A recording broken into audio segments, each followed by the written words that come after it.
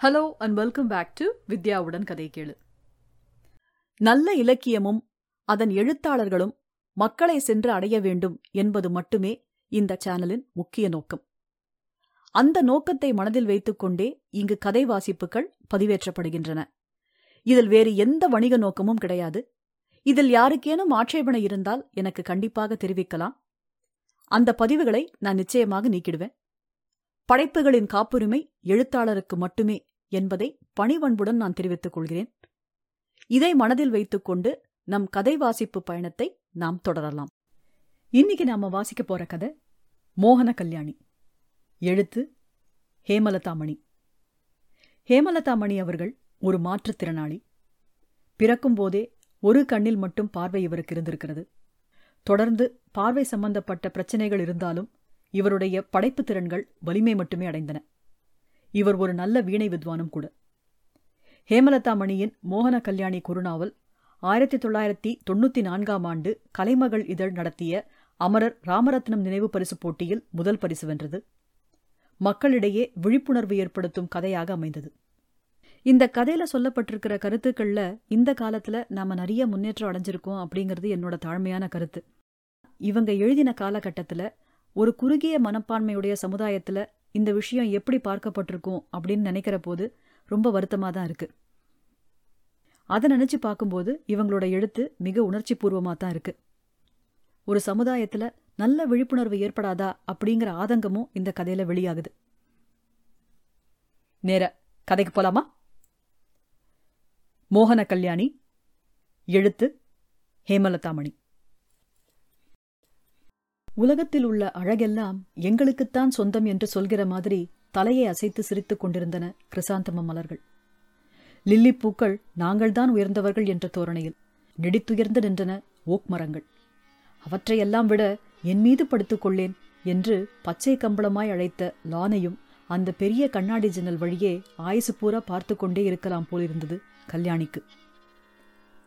Snow எல்லாம் முடிந்து வசந்தத்தின் வருகையினை அறிவித்த அந்த காட்சி அவள் மனசுக்கு மிகவும் இதமாக இருந்தது. அமெரிக்காவின் அந்த பகுதியில் வழக்கத்தை விட அந்த வருடம் பனி சற்று அதிகமாகவே இருந்ததாக டிவி வெதர் ரிப்போர்ட்டில் கடந்த 2 மாதம் முன்வரை சொல்லிக் கொண்டே இருந்தார்கள். அப்பப்பா, கல்யாணிக்கு இப்பொழுதும் உடல் நடுங்கியது. பூமி முழுதும் வெள்ளை போர்வையை போர்த்தி கொண்டது போல், கால் வைத்தால் பனி பொடி பொடியாய் நொறுங்கும் சுண்ணாம்பு போல் வீட்டு கூரை மேல், சைட்வாக்கின் மேலும் சாலையில் எங்கும் மலை மலையாய் பனி படர்ந்திருந்த அந்த பனிக்காலம் இப்போது மாறிவிட்டது. -80 டிகிரி வரை போய்விட்ட அந்த குளிர்காலம் உடம்பையே உறைய வைத்துவிடும் போலிருக்கும். ஓவர் கோட்டையும் தாண்டி உடம்பை குத்தும். கதவை திறந்தால் ஊசியாய் குத்தும் குளிர்காற்று என்று சொல்லி மூச்சுக்காற்றால் சூடுபடுத்திக் கொள்ள தோன்றும். விண்டரில் காரை எடுக்கவே சிரமப்படுவாள் கல்யாணி. பனியால் மூடிக்கிடக்கும் டோர் ஹேண்டலின் மீது ஹேர் டிரையரின் சூடான காற்றினை காட்டி பனி உருகிய பிறகு திறப்பாள். பிறகு காரை ஸ்டார்ட் செய்து மெதுவாய் என்ஜினை சூடேற்றி கிளப்புவாள். கடந்த 10 ஆண்டுகளாக பழகிவிட்ட அமெரிக்க வாழ்க்கையில் ஆண்டுதோறும் பனிக்காலம் வருவதும் அதை சமாளிப்பதும், பிறகு பூமி பனிக்கோலம் மாறி பச்சை கோலம் கொள்வதும் கல்யாணிக்கு புதிதல்ல என்றாலும் ஒவ்வொரு முறையும் இயற்கையின் இந்த மாற்றங்களை அவள் ரசித்துக் கொண்டுதான் இருந்தாள். அப்போதெல்லாம் அவளுக்கு கவிஞர் ஷெல்லியின் "If winter comes, can spring be far behind" என்ற அழகிய வரிகள் கூறும் மாறுதல் நினைவுக்கு வந்து கொண்டுதான் இருக்கும். கல்யாணியின் கையில் இருந்த கார்ட்லெஸ் சிணுங்கிற்று. அதை எதிர்பார்த்தே அவள் கையில் வைத்திருந்தாளோ? ஓடிச் சென்று ரிசீவரை எடுக்க வேண்டியதில்லை. அவளுக்கு ரொம்ப வசதியாக இருந்தது. Hello hello, hi Kalyani darling. Hi மோகன், எங்கிருந்து பேசுறீங்க? ஆம்ஸ்டர்டாம் ஏர்போர்ட்லேருந்து தான். ஃப்ளைட் சரியான நேரத்துக்கு இங்கே வந்தாச்சு. இன்னும் கொஞ்ச நேரத்தில் நான் ஹோட்டல் ரூமுக்கு போயிடுவேன். அங்கிருந்து கம்பெனிக்கு போய் வேலையெல்லாம் முடிச்சப்புறம் நைட்டு ஹோட்டல்லேருந்து உன்னை திரும்பவும் கால் பண்ணுறேன். நீ சாப்பிட்டாச்சா? ரெஸ்ட் எடுத்துக்கோ. குழந்தைங்க வந்தாச்சா? ஒரு வாரத்தில் வேலையை எவ்வளவு சீக்கிரமாக முடிக்க முடியுமோ முடிச்சுட்டு வந்துடுறேன். பத்திரமா இரு, கவலைப்படாத. தினமும் கூப்பிடுறேன். Okay, take care. கனிவான குரலில் பேசி முடித்தான் மோகன். நான் லஞ்சு சாப்பிட்டாச்சு மோகன். ஆமா, நீங்க பிளேன் லேண்ட் பண்ற வரைக்கும் கூட என்னோட பேசாம இருக்க பொறுக்கலையாக்கும் உங்களுக்கு என்ற கல்யாணியின் முகத்தில் உள்ளூர கணவனின் அக்கறையை நினைத்து மகிழ்ச்சி பொங்கியது. கல்யாணமாகி இத்தனை வருடங்களாக யூனிவர்சிட்டியிலேயே பணிபுரிந்து கொண்டிருந்த மோகன் சமீப காலமாகத்தான் லெக்சர் டூர் என்று பாரிஸ், ஆம்ஸ்டர்டாம், லண்டன் என்று ஐரோப்பிய நாடுகளுக்கெல்லாம் அடிக்கடி போக வேண்டியிருக்கிறது. ஆனால் எங்கே போனாலும் கல்யாணியுடன் தினமும் 2 முறையாவது பேசாமல் இருக்க மாட்டான். அவனால் இருக்க முடியாது. சரி சரி டார்லிங், போனுக்கு போட காயின்ஸ் தீந்துட போகுது, வச்சிட்டுமா, பாய் பாய் என்று கூறி முடித்தாள் கல்யாணி. அவன் குரல் வந்த அந்த போனை நெஞ்சோடு அணைத்துக் கொண்டாள் அவள். கல்யாணி கல்யாணி, மோகனின் இதயம் பாடும் ராகமே கல்யாணிதானே. பெண்களை பூங்கொடிக்கு ஊமைப்பார்கள். உண்மையிலேயே ஒரு பூங்கொடியாய் தள்ளாடிய கல்யாணி என்ற அந்த தளிர்கொடியை தாங்கும் கொழு கொம்பாய் வந்த மோகனில் படர்ந்து உடலாலும் உள்ளத்தாலும் அவனோடு ஒன்றிவிட்டவள் கல்யாணி. கை கெட்டும் தூரத்திலிருந்த ரிமோட்டை எடுத்து டிவியை ஆன் செய்தாள். டிவியில் இன்னும் அரை மணி நேரத்தில் வர இருக்கும் பாண்ட் சீரீஸ் படத்தை மோகனுக்காக ரெக்கார்ட் செய்ய வேண்டும். மோகன் ஊரில் இல்லாத பொழுது அவள் ரெக்கார்ட் செய்து வைப்பாள். அவன் வந்ததும் போட்டு பார்ப்பான். டிவியில் குழந்தைகள் நிகழ்ச்சி ஏதோ காட்டிக் கொண்டிருந்தார்கள். எல்லாம் 8 அல்லது 10 வயது குழந்தைகள் துள்ளி ஆடிக்கொண்டிருந்தனர். கல்யாணியின் நினைவும் சட்டென்று பின்னோக்கி ஓடியது. அவளும் அப்படித்தானே கவலையின்றி துள்ளி குதிக்கும் புள்ளிமானாயிருந்தாள். மேலே ஏறி கீழே குதித்து ஓடியாடி விளையாடுவாள். ஓரிடத்தில் நிற்க மாட்டாள். அம்மா அப்பாவுக்கும் அவள் செல்லம். கல்யாணி தங்கைகளை விட நல்ல அழகு, நல்ல புத்திசாலியும் கூட. டான்ஸும் பாட்டும் வேறு அவளுக்கு சரஸ்வதி கடாட்சமாய் வந்தன. அடி கல்யாணி, காலில் என்ன சக்கரமா கட்டின்னு இருக்க? எப்ப பார்த்தாலும் ஆட்டமும் ஓட்டமும் தானா? பாட்டியும் மற்றவர்களும் அடிக்கடி சொல்வார்கள். காலில் சக்கரம் இல்லை, சக்கர நாற்காலியேதான் அவளுக்கு காலாகப் போகிறது என்று அன்று யார்தான் நினைத்தார்கள்? அவளுக்கு 10 வயது இருக்கும் பொழுது ஒரு நாள் ஸ்கூலுக்கு போய் வந்தவுடன் நல்ல ஜுரம். அப்பாவும் அம்மாவும் பிரபல மருத்துவரிடம் அழைத்துச் சென்று சிகிச்சை அளித்தனர். காய்ச்சல் குணமாகிவிட்டது. ஆனால் கால் ஊனமாகிவிட்டது. போலியோ அட்டாக் ஆகி கல்யாணியின் கால்கள் 2ம் செயலிழந்து விட்டன. கல்யாணி சிறகுடிந்த பறவையானாள். அப்பாவும் அம்மாவும் துடித்து போனார்கள். பல ஆபரேஷன்கள், பிசியோதெரப்பி என்று ஏகமாய் செலவு செய்து அப்பா எடுத்த முயற்சிகளின் பலனாய் அவளால் ஓரளவு உட்கார முடிந்தது. பிறகு கேலிபஸ் பொருத்தப்பட்டு நிற்கவும் ஸ்டிக் உதவி கொண்டு மிக கொஞ்சமே நடக்கவும் முடிந்தது. எத்தனை துன்பங்கள், எத்தனை வலிகள்! அத்தனை துயரிலும் ஆறுதல் தந்தது அம்மாவின் பாசமும் நம்பிக்கையூட்டும் மொழிகளும் அப்பா அவளுக்காக செய்து கொடுத்த வசதிகளும் தான். எதற்கும் மனம் தளராதே. கற்ற கல்வியும் உன்னை என்றும் கைவிடாது. கால் ஊனத்தால் கால்வாசி அழகு போய்விட்டது என்று நினைக்காதே. கல்வியாலும் கலையாலும் முழு அழகு பெற்று முத்தொளி வீச முடியும் என்று முயற்சி செய் என்று அம்மா அடிக்கடி சொன்ன அறிவுரைகளோடு அவளிடம் இயல்பாகவே இருந்த அறிவும் ஆர்வமும் படிப்பை தொடர வைத்தன.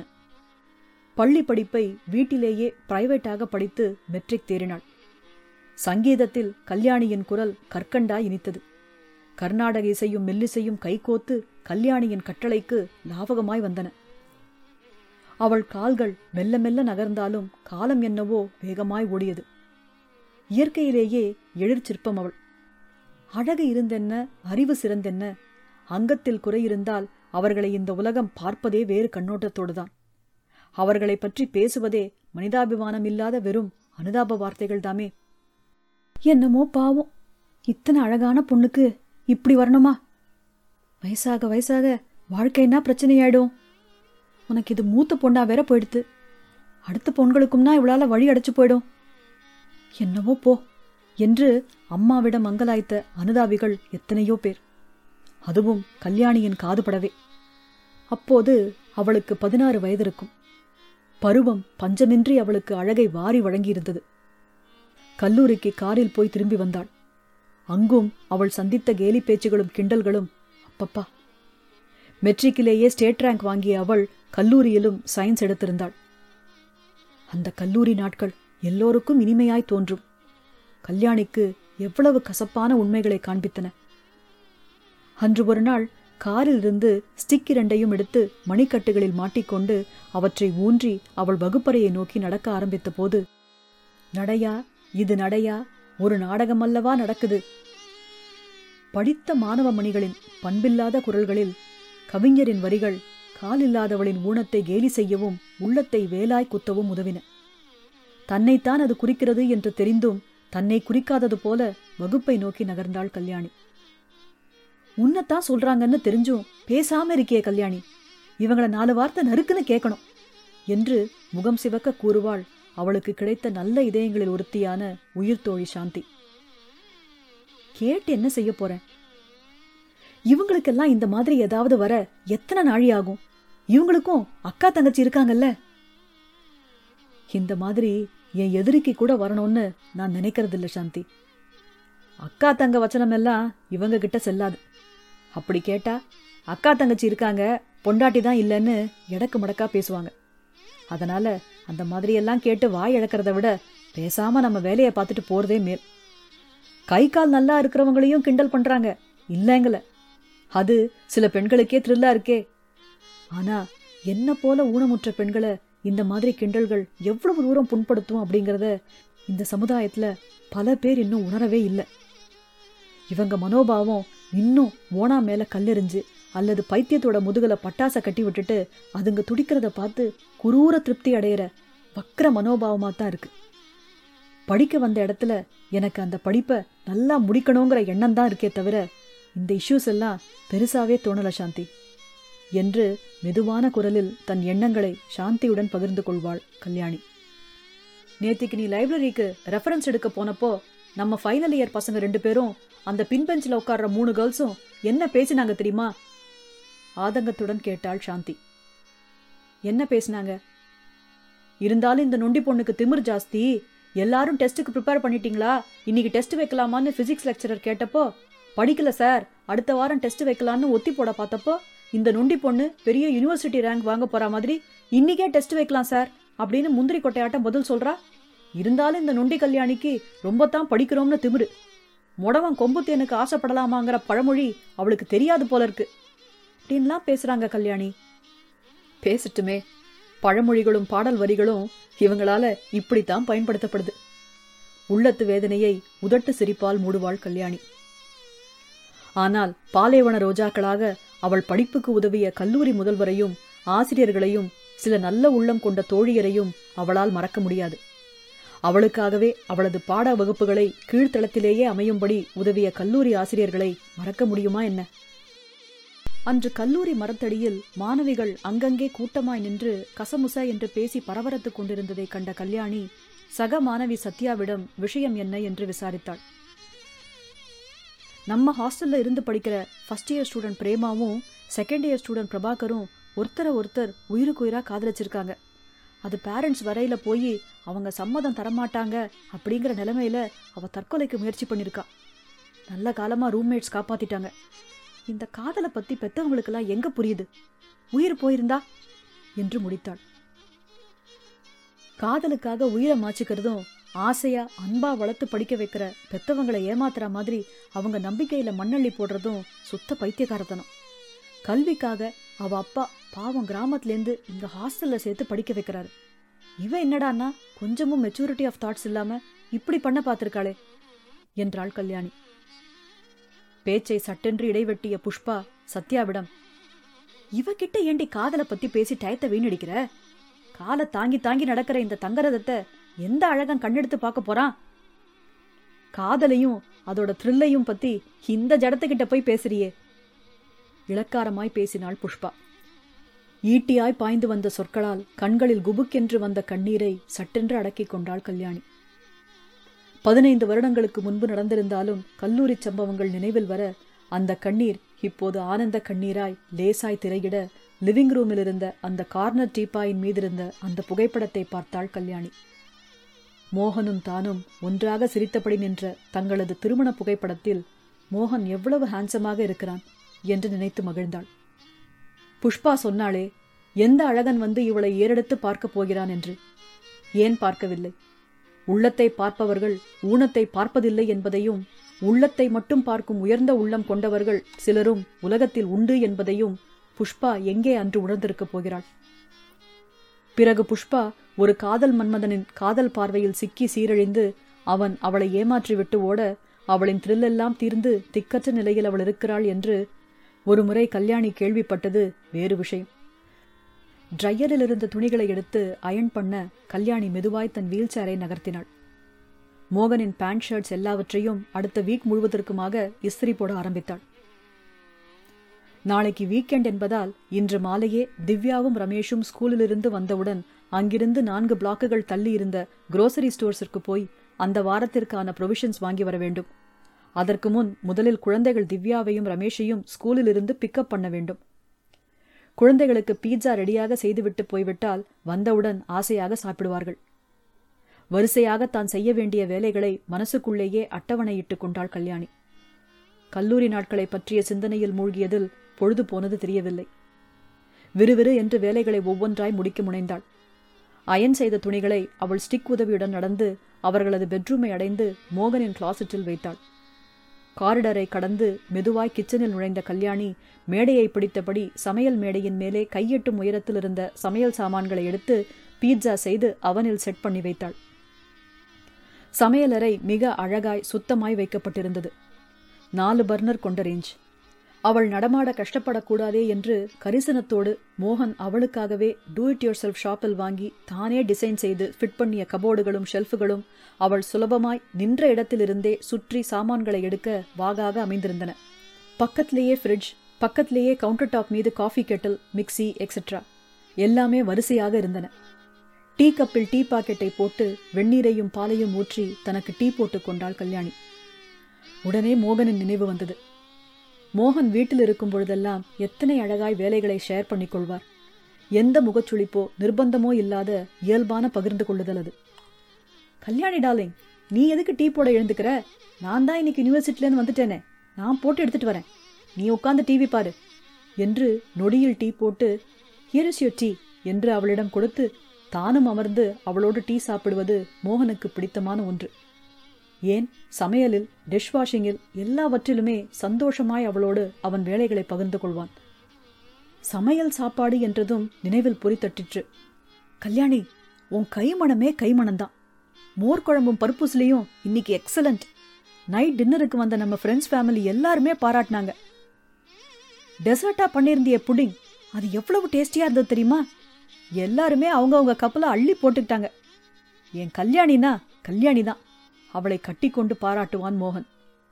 அன்று பார்ட்டிக்கு வந்திருந்த நண்பர்கள் மனைவிகளும் மிஸ்ஸஸ் கணேஷ், மிஸ்ஸஸ் சிவராம் எல்லாருமே பரிமாறுவதில் நிறைய உதவி செய்தார்கள். கடைசி வரை இருந்து கிளீனிங் வரை உதவி செய்துவிட்டு போனார்கள். அமெரிக்காவில் எல்லோருமே அவ்வளவு உதவியாக இருப்பார்கள். அவள் எல்லா பார்ட்டிகள் கேதரிங்களிலும் கவனித்திருக்கிறார்.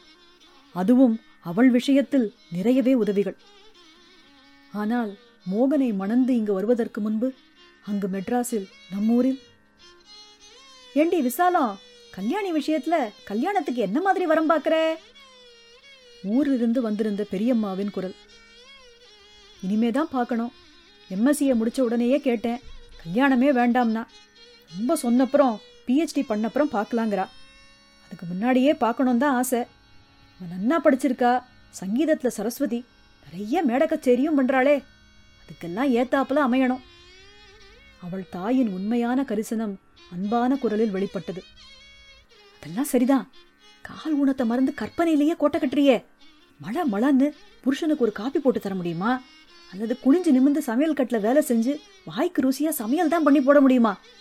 கல்யாணியால என்ன முடியும்? நன்னா கையும் காலும் இருக்கிற பொண்களுக்கே அறக்க பறக்க பண்றதுக்குள்ள பெண்டு நிமிந்து போறது.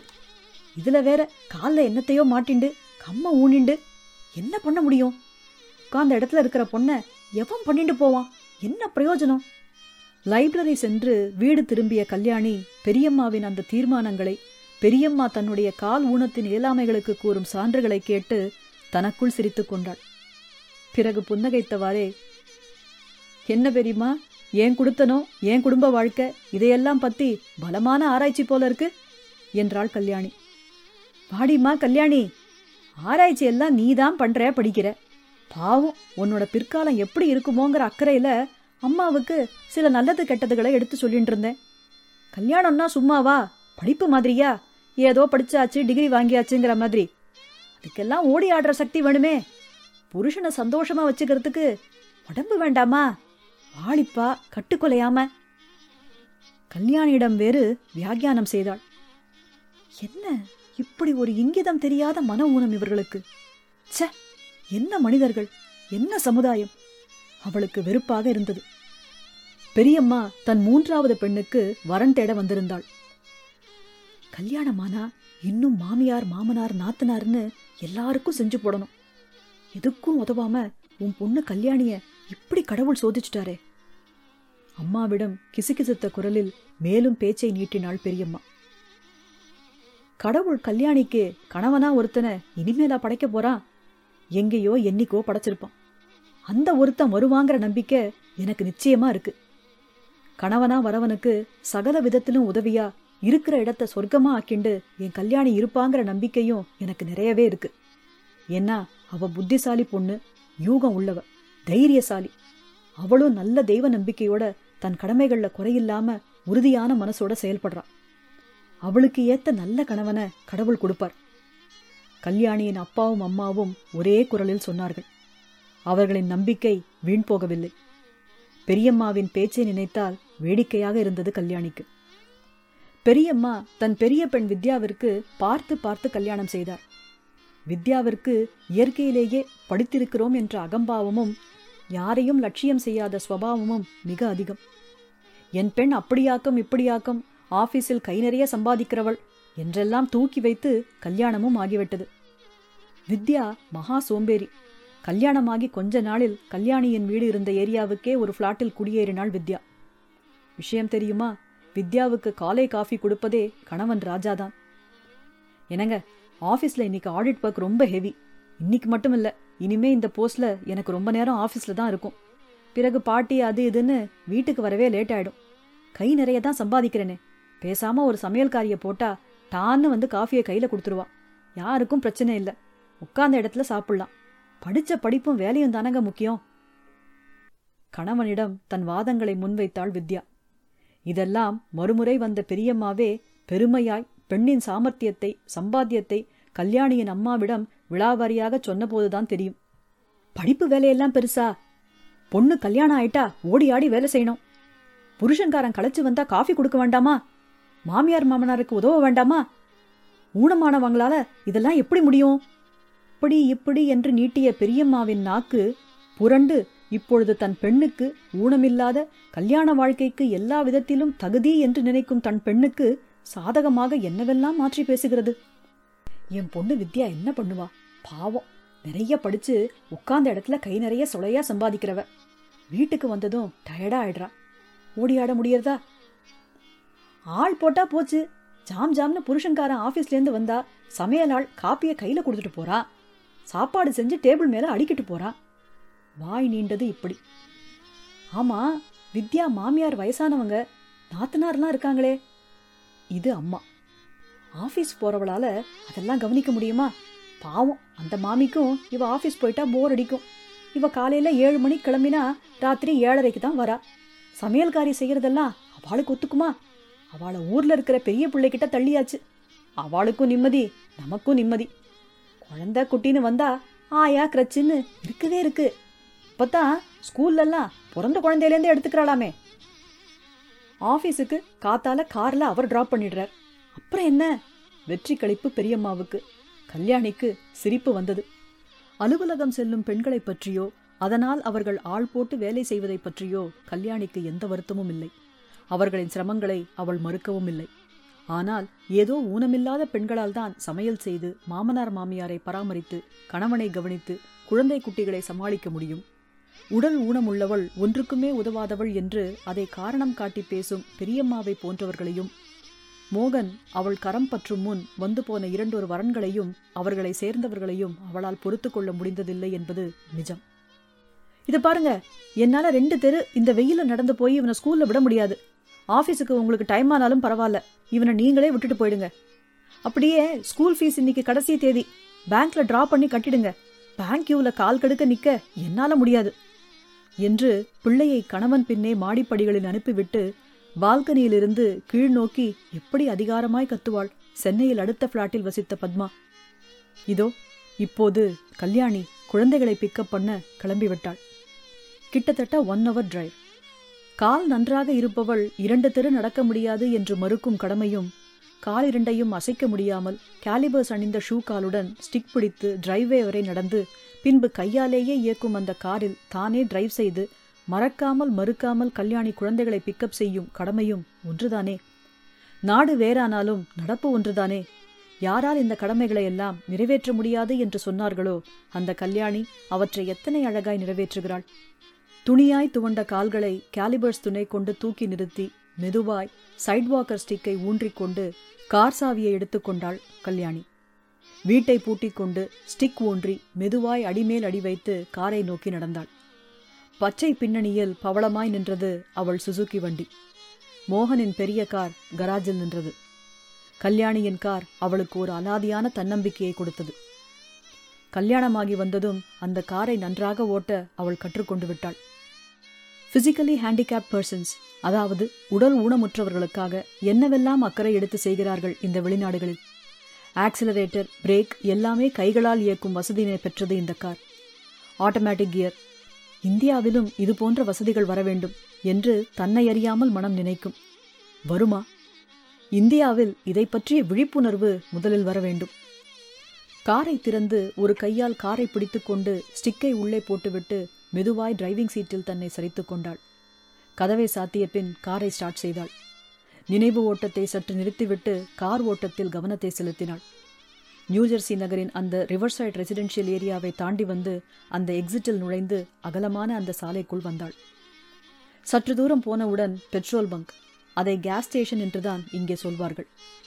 உடல் ஊனமுற்றவர்களுக்காக என்று அமைக்கப்பட்டிருந்த தனி பாதையில் நுழைந்து பெட்ரோல் போட்டுக்கொண்டாள்.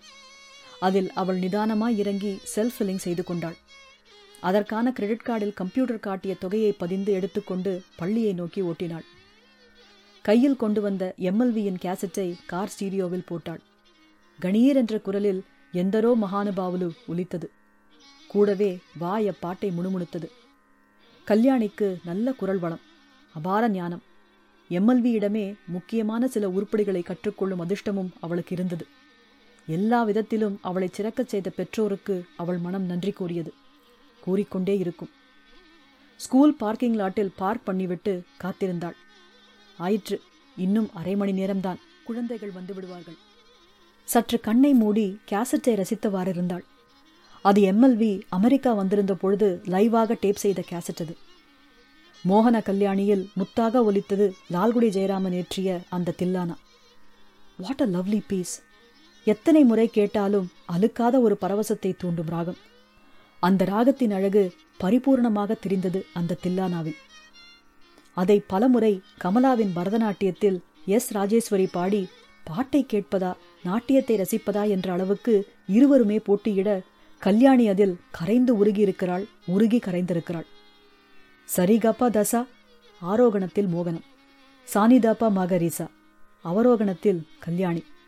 மோகனமும் கல்யாணியும் கலந்த அந்த ராகத்தின் அழகே அழகு. அந்த ராகத்தில் சஞ்சரிக்கும் போதே பாடுபவர்களுக்கும் கேட்பவர்களுக்கும் என்னமாய் ஒரு மோகனமான அனுபவம், பரவசம் உண்டாகிறது. மோகனமும் கல்யாணியும் இணைந்த சங்கமத்தில் பிறந்த இந்த மோகன கல்யாணி ராகம் கல்யாணியின் ஃபேவரட் ராகம். அதனால்தானோ என்னவோ வாழ்விலும் அவள் மோகனோடு இணைந்த கல்யாணியானாள்.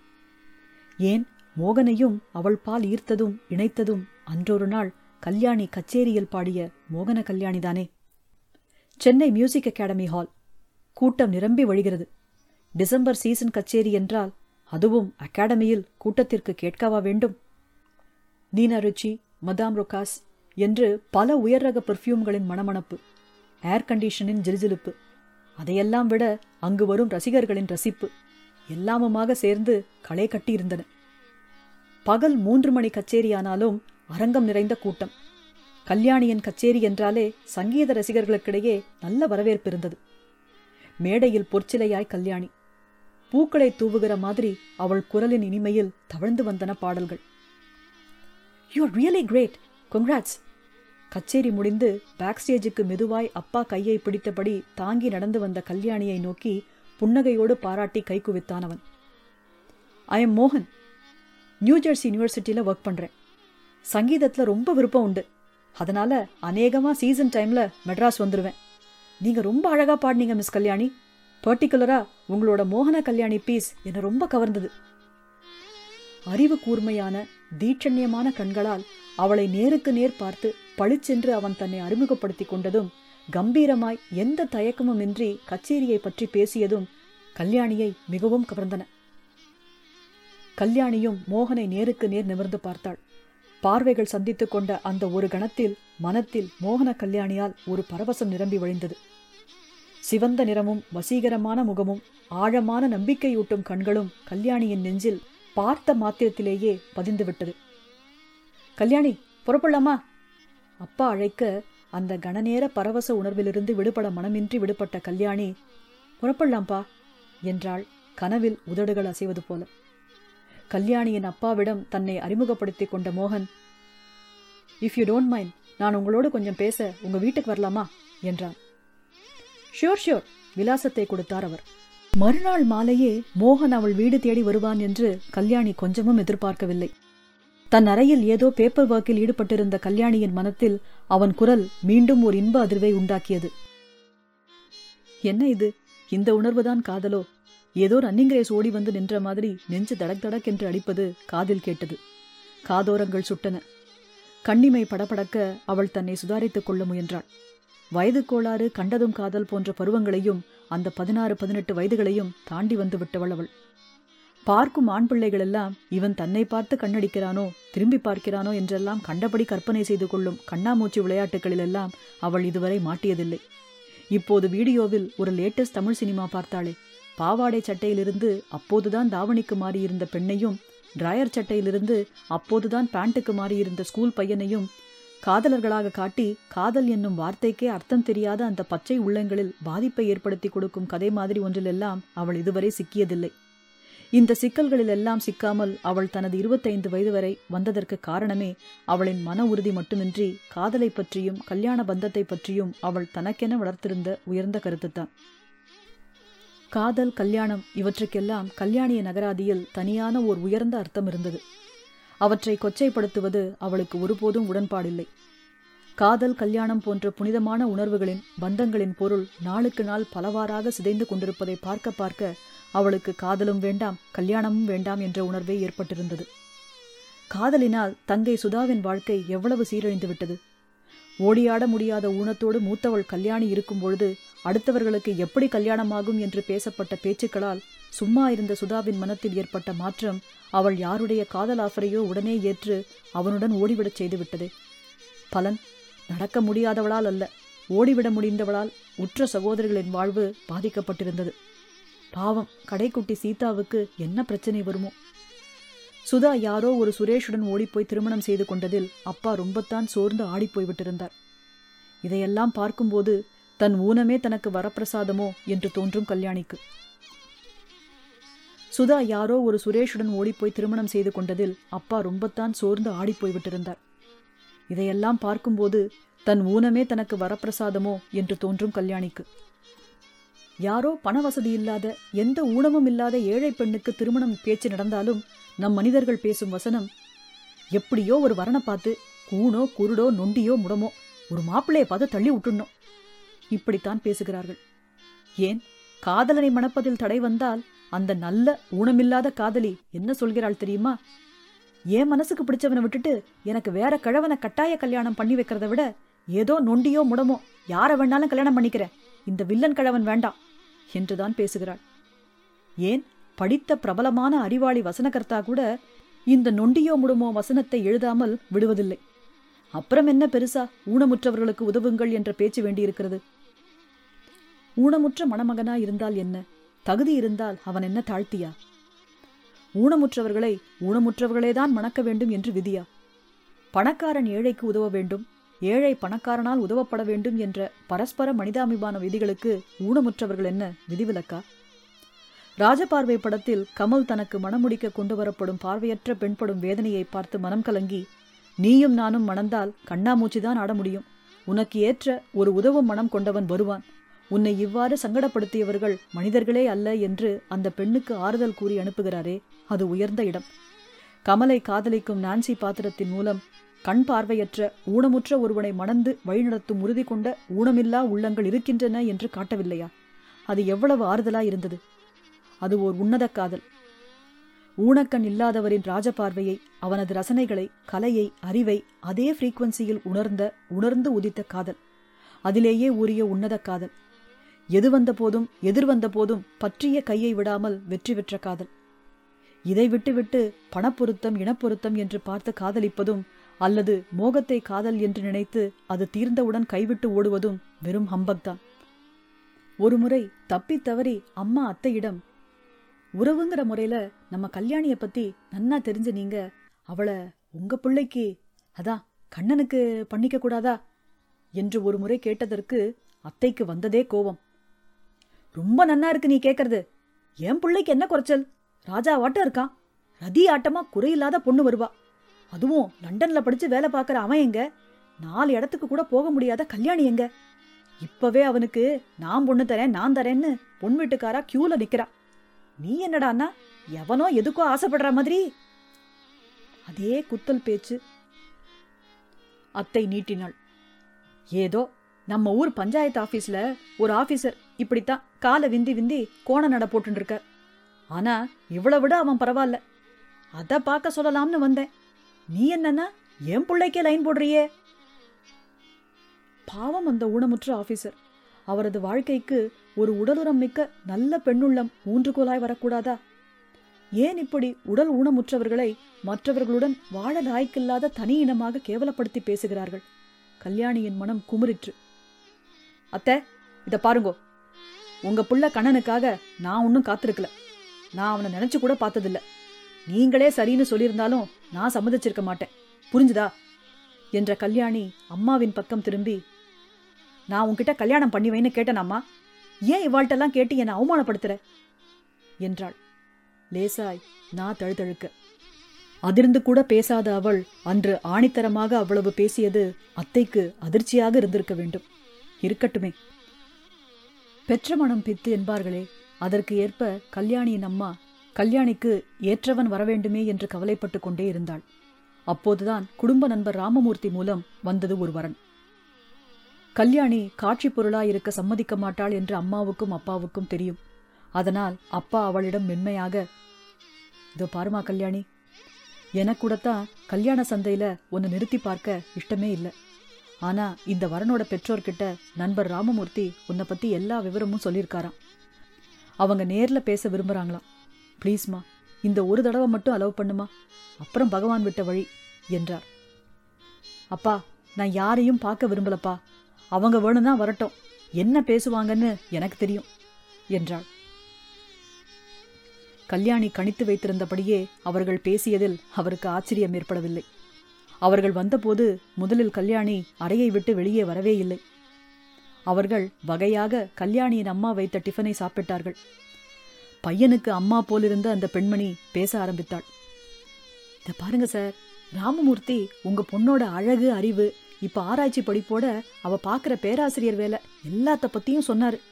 அப்புறம் அந்த விவரத்தையும் சொன்னாரு. எத்தனையோ நல்ல பொண்ணுங்க ஜாதகம் வருது, இருந்தாலும் உங்க பொண்ணை பார்க்க வந்தோம். ஊன என்னங்க பெரிய விஷயம்? கல்யாணமானா அங்க இங்க போறத கார்ல கூட்டிட்டு போயிட போறான். மற்றபடி இந்த பங்களாவை நீங்க உங்க பொண்ணு சுலபமா நடக்கவும் சக்கர நாற்காலிலே போகவும் வசதியா டிசைன் பண்ணி கட்டிருக்கீங்களாமே ராமமூர்த்தி சொன்னார். அதனால ஏதோ உங்க பொண்ணுக்காக இந்த வீட்டையும் மாப்பிள்ளை உங்க பொண்ணை கூட்டிட்டு போக நீங்களே ஒரு காரையும் கொடுத்து, ஏதோ அவளுக்குன்னு உதவிக்கு ஒரு சமையலுக்கு ஆளு உதவிக்கு ஆளுன்னு போடுறதுக்கு ரொக்கமா 1,00,000 பணத்தையும் கொடுத்தீங்கன்னா அடுத்த முகூர்த்தத்திலேயே கல்யாணத்தை வச்சுக்கலாம். பாவம், இதெல்லாம் கூட ஊனமான இந்த பொண்ணுக்காகத்தானே. பொண்ணு வாழ்க்கைக்காக இதை கூட செய்ய மாட்டீங்களா என்ன? இது கூட இல்லாம இப்படிப்பட்ட பொண்ணை கல்யாணம் பண்ணினா பையனுக்கு என்ன குறையோன்னு 4 பேர் வித்தியாசமா பேசுவாங்கல்ல. என்ன நான் சொல்றது? பெரிய நியாயத்தை பேசிவிட்டவள் போல நிமிர்ந்து உட்கார்ந்தாள் அந்த அம்மாள். அப்பா பதில் பேசும் முன் கல்யாணி அறையை விட்டு வெளியே வந்தாள். தன் சக்கர நாற்காலில் இருந்தபடியே பேசினாள். நல்ல வேளை, கடவுள் என் காலை மட்டும்தான் பறிச்சிருக்கார். நீங்க கல்யாணங்கிற பேர்ல பேசுற வியாபாரத்தால என் கௌரவத்தையே பறிக்க பாக்குறீங்களே. ஊனமுள்ள பொண்ணுக்கு வாழ்வு கொடுக்க வந்த கருணை உள்ளம் ரொம்ப காஸ்ட்லியா இருக்கு. நீங்க சொன்ன வேற நல்ல பொண்ணு வீட்டுக்காரங்கிட்ட கிடைச்ச விலைய வாங்கிக்கிட்டு உங்க பிள்ளைய வித்துடுங்க. எங்கேயாவது மார்க்கெட் சரிஞ்சு போயிட போகுது. காலை பறிச்ச கடவுளுக்கு நான் நன்றி தான் சொல்லணும். ஏன்னா உங்களை மாதிரி வேற வியாபாரிகளை இனம் கண்டுக்கிற இடைவெளிய இந்த ஊனத்தால கடவுள் எனக்கு கொடுத்துருக்கான். கல்யாணி பதற்றமின்றி நிதானமாய் பேசி முடித்தாள். there is a price tag for everything என்று படித்திருக்கிறாள். அவளது உடல் குறைபாட்டுக்கு இவ்வளவு விலையா? இல்லை இல்லை, மன உறுதி இல்லாத, முதுகெலும்பில்லாத கோழை மனம் கொண்ட ஆண்களின் விலையல்லவா அது. அதற்கு அந்த ஆண்கள் தான் வெட்கப்பட வேண்டும். வரதட்சணை என்கிற தீ நல்ல வீடுகளையே எரிக்கும் பொழுது ஓட்டை வீடுகள் என்றால் கேட்கவா வேண்டும்? எரிகிற வீட்டில் பிடுங்கினது லாபம். வந்தவர்கள் போய்விட்டார்கள். இதனாலெல்லாம் கல்யாணி எந்த விதத்திலும் பாதிக்கப்படவில்லை. அவள் மனம் போல் ஒரு மணாளனை இறைவன் என்றேனும் அனுப்புவார் என்று அவள் நிச்சயம் நம்பினாள். அதற்காக அவள் கனவு காணப்போவதும் இல்லை, கண்ணீர் சிந்தப் போவதும் இல்லை. கடவுள் சித்தம் அப்படி இல்லை என்றால் திருமணமே வேண்டாம் என்ற முடிவுக்கு வரும் மனப்பக்குவமும் அவளுக்கு உண்டு. கண்களை மறந்து இதயத்தை நினைந்து ஒருவன் வந்து மாலையிடுவான் என்றும், குலமாதர் யாரும் தனியாக வாழும் விதி என்றும் இல்லை மறவாதே என்று கவிஞர் கண்ணதாசனின் பாடல் வரிகளை கேட்டு கல்யாணியும் கால்களை மறந்து அவள் கருத்தினை அறிந்து வரும் ஒருவனுக்காக காத்திருந்த போதுதான் மோகன் வந்தான். கடந்த 2 ஆண்டுகளாக திருமண பேச்சே எடுக்க வேண்டாம் என்று தீர்மானமாய் சொல்லியிருந்தாள் கல்யாணி. கல்யாண பேச்சு என்ற பெயரில் அவள் சந்தித்த கசப்பான உண்மைகள் அவளை அவ்வாறு முடிவெடுக்கச் செய்திருந்தன. இசையில் லயிக்க பழகியிருந்த அவள் இதயம் இன்று ஏனோ அந்த மோகன கல்யாணி ராகத்தால் கிடைத்த மோகனின் அறிமுகத்தால் சிலிர்த்து விட்டது. வந்த சிறிது நேரத்திலேயே பீடிகை எதுவும் போடாமல் பிராங்காக பேசினான் மோகன். சார், எனக்கு உங்க டாக்டர் கல்யாணிய ரொம்ப பிடிச்சிருக்கு. பிடிச்சிருக்குன்னா என் மனைவியா அவளை ஆக்கணுங்கிற அளவுக்கு பிடிச்சிருக்கு சார். உங்களுக்கு அவளை பத்தி அப்பா ஆரம்பித்தார். தெரியும், பார்த்தேன். She is physically challenged. அதானே சொல்ல வரீங்க? அதனால் என்ன? Every one of us is challenged in one way or the other. சிலருக்கு படிப்பு வராது. கல்வி இல்லாதவர் கண்ணிருந்தும் குருடர்னு வள்ளுவர் சொல்லலையா? அது ஊனம் இல்லையா? சில ஊனங்கள் கண்ணுக்கு தெரிகின்றன. எத்தனை மனவிகாரங்களும் ஊனங்களும் கண்ணுக்கு தெரியாமல் எவ்வளவு பேரிடம் இருக்கின்றன தெரியுமா சார்? குறை இல்லாதவர் யார்? கல்யாணியின் உடற்குறையை நான் குறையாகவே நினைக்கவில்லை. என் மனம் அவளிடம் உள்ள பெண்மையின் நிறைவை, அறிவின் நிறைவை, கலையின் நிறைவை என்று நிறைகளை மட்டும் பார்க்கிறது. என் மனம் அவள் மனதை நேசிக்கிறது. அவள் குரல் என் இதயத்தில் அனுராகமாய் ஒலித்துக் கொண்டே இருக்கிறது. மேலும் நீங்கள் சொல்லும் ஊனம் இருப்பதால் தான் நான் அவளை மேலும் நேசிக்கிறேன் என்று சொல்லலாம். அவளை காலமெல்லாம் என்னிடமே வைத்து பாதுகாக்க வேண்டும் என்று என் உள்மனசில் ஏதோ ஒன்று சொல்கிறது. நேரடியாக கேட்கிறேன் சார், அவளை நீங்கள் எனக்கு கல்யாணம் செய்து கொடுப்பீர்களா சார்? அப்பாவுக்கும் அம்மாவுக்கும் தங்கள் காதுகளையே நம்ப முடியவில்லை. உங்களுக்கு பெரியவங்க யாரும்? பெற்றவர்களுக்கே உரிய கவலையோடு கேட்டார் அப்பா. அம்மாவையும் அக்காவையும் தவிர யாரும் இல்லை. அம்மா என் முடிவுக்கு மறுப்பு சொல்ல மாட்டாங்க. அக்கா கல்யாணமாகி பெங்களூர்ல இருக்காங்க. இந்த விஷயத்துல நான் எடுக்கிறதா முடிவு. மோகன் தீர்க்கமாக தீர்மானமாக சொன்னான். உள்ளே இருந்த கல்யாணியின் உள்ளமும் உடம்பும் ஒருங்கே சிலிர்த்தன. 10 ஆண்டுகளுக்கு முன் வந்த மோகன் அவள் வீட்டிற்கு முதலாக வந்த அந்த புத்தாண்டு ஜனவரி 1 தேதியை நினைத்தால் இன்றும் அவளுக்கு மேனி சிலிர்க்கும். முன்பின் தெரியாதவன் நினைக்காதீங்க சார். கல்யாணியை கொஞ்சம் கூப்பிடுறீங்களா? நான் அவ கூட கொஞ்சம் பேச ஆசைப்படுறேன். கல்யாணியை அம்மா அழைத்து வந்து அமர்த்தினாள். மோகனை பார்த்து புன்னகையுடன் ஹலோ சொன்னாள் அவள். பதிலுக்கு ஹலோ சொன்னவன் அவளை நேருக்கு நேர் தீர்க்கமாக பார்த்தான். பார்வைகள் சந்தித்த போது மறுபடியும் அவள் உடம்பில் அதே சிலிர்ப்பு ஓடியது. மிஸ் கல்யாணி, நான் உங்களை கல்யாணம் பண்ண விரும்புறீங்க. கல்யாணி முடித்தாள். நீங்க ரொம்ப அழகா இருக்கீங்க கல்யாணி. அவளின் சந்தன நிறமும் சுந்தர வதனமும் செந்தேன் அதரங்களும் செதுக்கி வைத்தார் போன்ற மூக்கும் சிந்து பாடும் கண்களும் மேகமாய் கால்வரை தொட்ட கூந்தலும் அமர்ந்த கோலத்தில் அம்பிகை சிலை போல அவனுக்கு தோன்றினாள் கல்யாணி. தலையை குனிந்தவாறே கல்யாணி கேட்டாள், உங்களுக்கு நிஜமாவே என்ன பிடிச்சிருக்கா? என் காலை பத்தி கேட்ட பிறகும்? சத்தியமா. போதுமா? உன்னை பார்த்தா கண்ணழகு பார்த்தால் பொன்னெதற்கு, கையழகு பார்த்தால் பூ எதற்கு, காலழகு பார்த்தால் தெய்வத்திற்கு கருணை என்றதொரு பேரெதற்கு என்ற கவிஞரின் வரிகள் ஞாபகத்திற்கு வருகிறது. ஆனால் தெய்வத்துக்கு மிகுந்த கருணை இருப்பதால் தான் அது உன்னை எனக்கு கொடுக்க போகிறது. மோகனுக்கு இவ்வளவு பெரிய மனசா? தெய்வத்துக்கு என் மீது இவ்வளவு கருணையா? தன்னை அறியாமல் கல்யாணியின் கண்களில் கண்ணீர் வழிந்தது. கல்யாணி, இது என்ன? சே, நீ அழக்கூடாது. பார்த்த ஒரே கணத்துல நான் முடிவெடுத்துட்டேன். உன் கண்ணில் இனி ஒரு துளி நீர் கூட சிந்த விடக்கூடாதுன்னு. இதமாக கல்யாணியின் கைகளை பற்றி தன் கைக்குள் வைத்து கொண்டான் மோகன். ஒரு கணம் மெய்மறந்தாள் கல்யாணி. தள்ளாடும் அந்த பூங்கொடிக்கு தாங்கும் கொம்பு கிடைத்தாற்போல் தனக்கென வந்தவன் இவன்தான் என்ற பாதுகாப்பு உணர்வு, a feeling of security மோகனின் கைப்பிடியில் தனக்கு கிடைத்ததாக உணர்ந்தாள் கல்யாணி. அப்போதே அந்த ஒரு கணத்திலேயே தான் வாழ்ந்துவிட்ட மாதிரி, அதுவே போதும், 1000 காலம் வாழ்ந்த திருப்தி கிடைத்து விட்ட மாதிரியும், அந்த கணத்தில் அப்போதே அந்த திருப்தியுடனே அவன் கையில் தன் கை இருக்கும் போதே உயிர் போய்விடக்கூடாதா என்று நினைத்தாள். இப்போது இறப்பதா? கூடாது கூடாது, நான் இன்னும் 1000 ஆண்டுகள் இந்த அன்பு மனம் கொண்டவரோடு வாழ வேண்டும். 7 ஜென்மம் எடுத்தாலும் இவரையே கணவனாய் அடைய வேண்டும். இப்போது ஏதோ ஒரு உந்துதலில் கல்யாணம் செய்து கொண்டு பிறகு கொஞ்ச காலம் போன பிறகு என் ஊனம் உறுத்த, உன்னை போய் கல்யாணம் பண்ணிட்டேன் பாரு போயும் அப்படின்னு வருத்தப்படுவீங்களா? நான் இத்தனை நாள் தனித்தவளாயிருந்தும் தன்னம்பிக்கையோடு இருந்தேன். இப்போது உங்களோடு இணையும் பொழுது எனக்கு ஒரு மறு உறுதி, அதாவது ரீஅஷூரன்ஸ் தேவைப்படுகிறது. மனம் சற்று பயத்தால் அலைப்பாய்கிறது. இது அவசரமான முடிவோ என்று பின்னால் தோன்றிவிடக்கூடாதல்லவா நம் இருவருக்கும். கல்யாணியின் மன ஓட்டங்கள் நியாயமானவைதான். ஆனால் மோகன் அவற்றை உணர்ந்து அவளை தேற்றினான். கல்யாணி, உனக்கு ஒன்று தெரியுமா? என் வாழ்க்கையில் நான் ஒரு லட்சியம் வைத்திருந்தேன். உடல் ஊனமுற்ற ஒரு பெண்ணைத்தான் மணந்து கொள்ள வேண்டும் என்பதுதான் அது.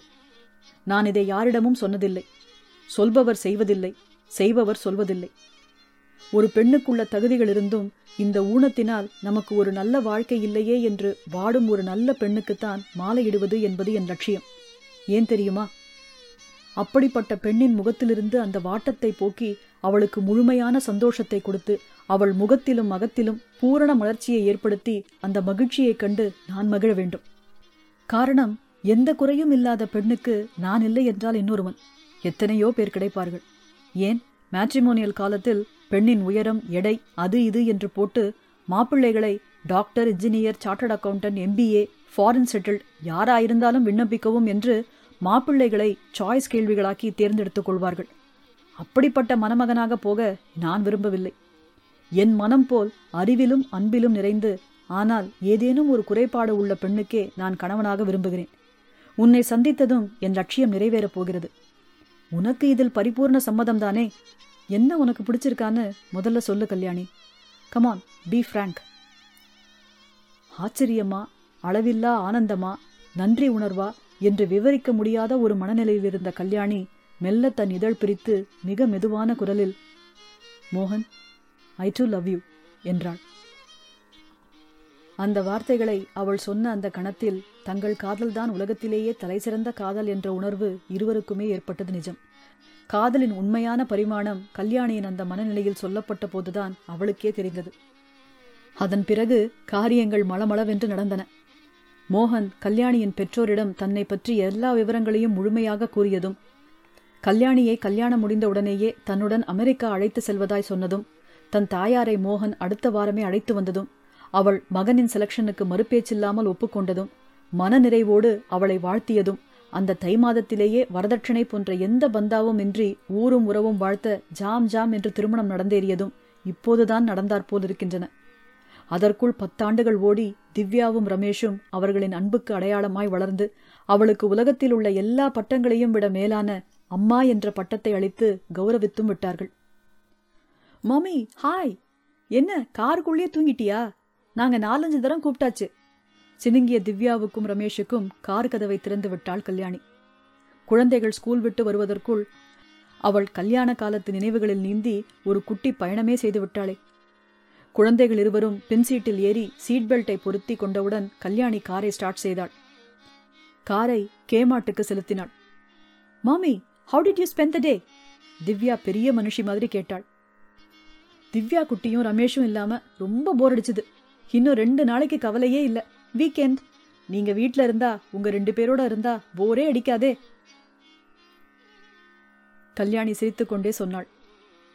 பொய் சொல்ற, டாடி இல்லாம தான் உனக்கு போர் அடிச்சிருக்கும். அவர் ஊர்ல இருந்தா உனக்கு அடிக்கடி ஃபோன் பண்ணுவாரு, அல்லது ஃப்ரீ ஹவர்ஸா இருந்தா வீட்டுக்கு வந்திருப்பாரு. ஆம் ஐ ரைட்? கலகலவென சிரித்தாள் திவ்யா. பெருமையுடன் பெண்ணை திரும்பி பார்த்து, பெண் குழந்தைகளுக்குத்தான் சூக்ஷணை அதிகம். மாமி, எங்களுக்கு பபுள் கம் வேணும் ப்ளீஸ், 1 ஃபுல் பேக், ஓகே? விண்ணப்பித்தான் ரமேஷ். பிசிக்கலி ஹேண்டிகேப்டுக்கான பிரத்யேக வழியில் காரை செலுத்தி அவர்களுக்கான பிரத்யேக முன்னுரிமை பார்க்கிங்கில் நிறுத்தினாள். அங்கிருந்தே சிரமமின்றி கவுண்டருக்கு போகவும் ட்ராலிகளை எடுத்துக்கொள்ளவும் வசதிகள் இருந்தன. மெதுவாக நடந்தாள். குழந்தைகளுடன் ட்ராலியை பிடித்தபடி நடந்தாள். முன்னுரிமையோடு அவளை போன்ற ஊனமுற்றவர்களை காக்க வைக்காமல் கேட்பவர்களை எடுத்துக்கொள்ள உதவி செய்யும் சேல்ஸ் பெண்கள். மே ஐ ஹெல்ப் யூ என்று கனிவாக கேட்கும் அந்த அனுசரணை. முக்கியமாக ஊனமுற்றவர்களை விசித்திர பிறவிகளை பார்ப்பது போல் பார்க்காமல் இயல்பாக அவர்களுக்கு வேண்டிய உதவிகளை மட்டும் செய்யும் குணத்தினை அவள் அமெரிக்காவில் அதுபோன்ற மற்ற வெளிநாடுகளில் நிறைய பார்த்த அனுபவம், சொல்ல கேட்ட அனுபவம் அவளுக்கு. நம் நாட்டிலோ பாவப்படுவார்கள். அச்சிச்சோ பாவம்பா, அந்த பொண்ணு நோண்டி, விலகு விலகு என்று காது பட கத்துவார்கள். அல்லது காது படவே பேசி மேலும் கீழும் பார்த்து எப்படிப்பட்ட ஊனம் என்று அவர்களுக்குள் டிஸ்கஸ் செய்து ஊனமுற்றவர்களை புண்படச் செய்து கடைசியில் அவர்கள் நாம் ஏன் கடைக்கு வந்தோம் என்று கூசி குறுகும் அளவுக்கு செய்து விடுவார்கள். இங்கே அந்த அமெரிக்க பெண் ஜானட் அந்த கவுண்டரில் இருப்பவள் என்னவெல்லாம் செய்கிறாள்! இந்த நாட்டில் பேங்க் கவுண்டரில், ஏர்போர்ட்டில், பஸ் ஸ்டேஷனில், ஏர் ஹைவேயில் கூட எவ்வளவு பிரத்யேகமான மனத்தை புண்படுத்தாத சலுகைகள் ஊனமுற்றவர்களுக்கு! உடனே நம் ஊரில் பஸ் பற்றிய ஞாபகம் ஏனோ வந்தது கல்யாணிக்கு. அதற்குள் கார் அருகே வந்துவிட்டவள் சிந்தனையை நிறுத்தி கார் ட்ரங்கில் குழந்தைகள் உதவியுடன் பொருட்களை வைத்தாள். வீட்டிற்கு வந்ததும் பீட்சாவை ஒரு வெட்டு வெட்டிவிட்டு, மாமி you're so great, so sweet, you have made a fantastic pizza என்று புகழ்ந்து மாறி மாறி அவள் கன்னங்களில் முத்தமிட்டு விட்டு தூங்க போய்விட்டார்கள் குழந்தைகள். லண்டனில் இருந்த அந்த பெரிய புடவை கடையில் தன் காலிக் மிஸ்டர் கிருஷ்ணன் தம்பதியுடன் நின்று புடவைகளை பார்த்து கொண்டிருந்தான் மோகன். இந்த கலர் கல்யாணி நிறத்துக்கு பொருத்தமாயிருக்கும். அவள் அதிகம் சாரி கட்டுவதில்லை என்றாலும் இந்த பர்த்டேவுக்கு அவளுக்கு இதை பரிசாக கொண்டு போய் அசத்த வேண்டும். கேலிபர் ஷூ வசதிக்காக அவள் அதிகம் லாங் லூஸ் ட்ரெஸ்ஸஸ் தான் அணிகிறாள். புடவை கட்டுவது சற்று கஷ்டம்தான். ஆனாலும் புடவைகள் அவளுக்கு ரொம்ப பிடிக்கும். அந்த சிவப்பு கலரில் சிறு சிறு வெள்ளைப்பூக்கள் போட்ட ரூபிக் குயின் சாரி அவளுக்கு எடுப்பாயிருக்கும் என்று வாங்கினான் மோகன். உங்க செலக்ஷன் பிரமாதம் என்றாள் Mrs Krishnan. This will suit Kalyani very nicely. சாப்பிடும்போதும் சுற்றி பார்க்கும் பொழுதும் எப்பொழுதும் கல்யாணி கல்யாணி என்று அவன் அவளை நினைவு கூர்வது மிஸ்ஸஸ் கிருஷ்ணனை பிரமிக்க வைத்தது. That girl must be really lucky என்றாள் சிரித்தவாறே. நோனோ, நான் தான் ரொம்ப லக்கி அவளை மனைவியா அடையறதுக்கு. புடவையை வாங்கி கொண்டான். ஆயிற்று, நாளைக்கு அமெரிக்கா திரும்ப வேண்டும். கல்யாணியையும் குழந்தைகளையும் பார்க்காமல் என்னவோ போலிருந்தது. கல்யாணி பாவம் தனியாக சிரமப்படுவாளே என்றிருந்தது. எப்பொழுது அவளை பார்க்கப் போகிறோம் என்றிருந்தது மோகனுக்கு. கல்யாணி அவனுக்கு எந்த குறையும் வைத்ததில்லை. மோகனை பொறுத்தவரை கல்யாணி ஒரு கம்ப்ளீட் பர்சனாலிட்டி, பட்டை தீட்டிய வைரம். ஒவ்வொரு ஃபேசட்டிலும் எப்படி பார்த்தாலும் ஜொலிக்கும். அப்படி ஒரு மல்டி ஃபேசட்டட் பர்சனாலிட்டி அவள். காலை காப்பி அவள் கையால் தான் தயாரித்து தருவாள். காலையில் மளமளவென்று ரெடியாகி பிரேக்ஃபாஸ்ட் அவனுடன் சேர்ந்து சாப்பிட்டு எல்லோருக்கும் மதிய உணவுக்கு சாண்ட்விச்சஸ் தயார் செய்து கடிகாரம் மாதிரி நேரத்துக்கு வேலைகளை முடித்து விடுவாள். மோகன், நீங்க டைப் பண்ண சொன்ன பேப்பர்ஸ் எல்லாம் இதோ ரெடி, எடுத்துக்கோங்க.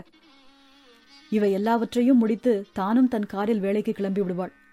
மாலை அநேகமாய் அவன் வருவதற்குள் அவள் வந்து விடுவாள்.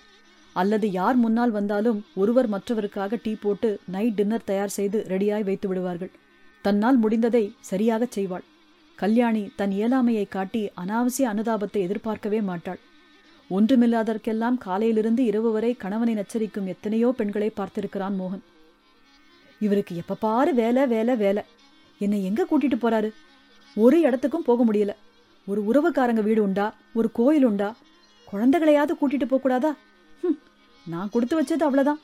பக்கத்து வீட்டு பத்மாவை பாருங்க, ஜம்முன்னு அவ புருஷன் பின்னால ஏறிக்கிட்டு அவன் தோல்ல சாஞ்சுக்கிட்டு இடுப்புல கைய சுத்திக்கிட்டு என்ன ஜாலியா வெளியே போறா.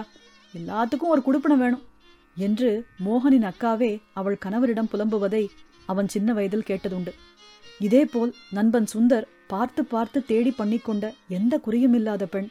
இன்னும் அதுபோல எத்தனையோ பெண்கள் ஊனமே இல்லாதவர்களாக இருப்பினும் எதற்கெடுத்தாலும் கணவனை சார்ந்து அவனையே நச்சரித்து பழகிப்போன பெண்கள்.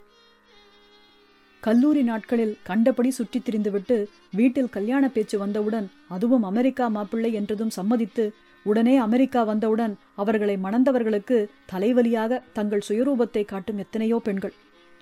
அவனது டியர் ஃப்ரெண்ட் அதான் ஜெகதீஷ் அப்படி பண்ணி கொண்டு வந்த நீனாவால் எவ்வளவு சிரமப்பட்டார்.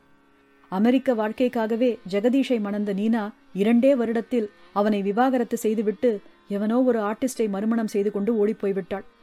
ஜெகதீஷின் வாழ்வு வீணானதுதான் மிச்சம். இது போன்ற பல நிகழ்ச்சிகளை பார்த்தும் கேட்டும் அலுத்து போய்த்தான் தன் திருமணத்தில் ஒரு லட்சியம் வைத்திருந்தான் மோகன். அது சரி மோகன், பெண்கள்ல எல்லாரும் அப்படியே இல்லையே, நல்ல பெண்கள் இல்லாமலா போயிட்டாங்க என்று அசோக் பலமுறை அவனை கேட்டிருக்கிறான். அதற்கு மோகன் சளைக்காமல், இருந்துட்டு போகட்டுமே, அவங்களுக்கு என்ன போல எத்தனையோ பேர் கிடைப்பாங்க, நான் என் லட்சியத்தை விட்டு கொஞ்சமும் மாறப்போறதில்ல என்று சொல்லிவிடுவான். சொன்னபடியே கல்யாணியை கரம் பற்றி கூட்டி வந்தான். எந்தவித திட்டமோ எதிர்பார்ப்போ இன்றி அவனை அவனுக்காகவே விரும்பும் கல்யாணியுடன் அவனது வாழ்க்கை வசந்தமாய் இனிக்கிறது. முதலிரவு அறை. எந்த ஃபார்மாலிட்டியும் இல்லாமல் கல்யாணியே அறையில் அமர்ந்திருக்க அவளை ஆதரவாக பற்றிய மோகன் அவளது விழிகளில் நிறைந்த ஆனந்தமும் நன்றியும் கலந்த நீரை துடைத்தான். இங்க பாரு கல்யாணி, நான் உன்னை மனப்பூர்வமா விரும்பித்தான் கல்யாணம் பண்ணிட்டு இருக்கேன். பெரிய தியாகின்னு மற்றவங்க சொல்லணும்னோ, நான் தான் உனக்கு ஏதோ வாழ்வு கொடுத்தேன்னு விளம்பரப்படுத்தி கொள்ளணும்னோ நான் பண்ணிக்கல. எனக்கு நீ வேணும். எனக்கு தெரியும், இன்னைக்கு கல்யாணத்துக்கு வந்திருந்த சில பேர் போற போக்குல சொன்னது உன்னை எவ்வளோ பாதிச்சிருக்கும்னு. போற போக்குல சில மனிதர்கள் என்னவெல்லாமோ பேசிட்டு போறாங்கல்ல. வாழ்ந்தாலும் ஏசும் தாழ்ந்தாலும் ஏசும் வையகோன்னு சொன்னது எவ்வளவு சரியானது.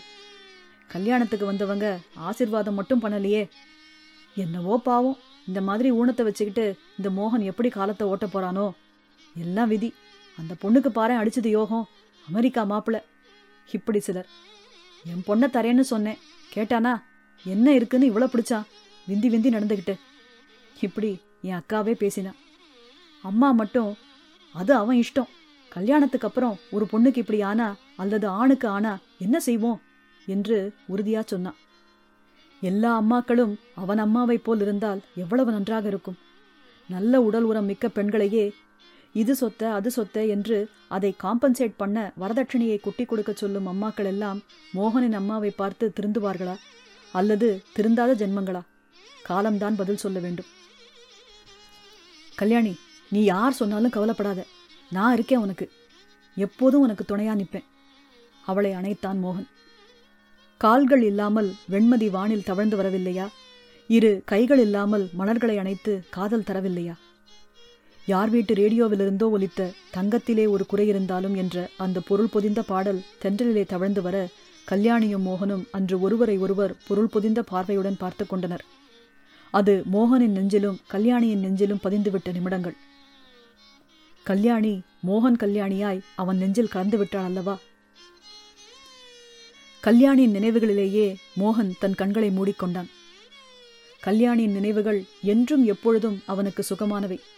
காலையில் சீக்கிரமே ஏர்போர்ட்டுக்கு போக வேண்டும். ரூம் சர்வீஸை அழைத்து எழுப்பச் சொல்லிவிட்டு உறங்கி போனான். ஹாய் கல்யாணி, என்ன பண்ணிட்டு இருக்க? தேவையான அமெரிக்க தமிழில் கொஞ்சியவாறு போனில் கேட்டாள் Susan. Nothing, just reading a book. How is life? Kalyani சூசனை நலம் விசாரித்தாள். நான் சொன்னதை மறந்துட்டியா? என்ன ஆச்சு உன்னோட புக் ரைட்டிங்? நீ எழுதி கொடுத்துட்டியானா நான் பாஸ் கிட்ட சொல்லி உடனே பப்ளிஷ் பண்ண எல்லா ஏற்பாடுகளையும் செஞ்சிருவேன். உன்னோட அனுபவங்களை நீ இன்ட்ரெஸ்டிங்காக எழுதி வச்சிருக்க. அன்னைக்கு நீ ஒரு பக்கம் எழுதி வச்சிருந்ததை காமிச்ச. அதை படிச்சப்பவே எனக்கு அதை புத்தகமாக வெளியிட்டா எவ்வளவு நல்லா இருக்கும்னு தோணிச்சு. மேலும் உன்னோட ஃப்ரெண்டு காயத்ரி என்னோட ஒர்க் பண்ணுறதால நிறைய உன்னை பற்றியும் உன்னோட சோதனைகளையும் சாதனைகளை பற்றியும் அடிக்கடி சொல்லியிருக்கா. நான் உன்னோட பழகின இந்த கொஞ்ச நாள்லையே ரொம்ப இம்ப்ரெஸ் ஆயிட்டேன் கல்யாணி. ப்ளீஸ் உன்னோட லைஃப் ஸ்டோரியை நீ அனுபவ ரீதியாக எழுதி தரணும். உன்கிட்ட நிறைய ஜேர்னலிஸ்டிக் திறமை இருக்கு.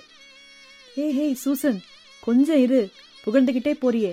புத்தகம் எழுதுறதுன்னா நாவல் எழுதுறதுன்னா அவ்வளவு சுலபம் இல்லை தெரியுமா? யார் சொன்னது? உனக்கா சுலபம் இல்லை? யானைக்கு தன் பலம் தெரியாதான். You know something?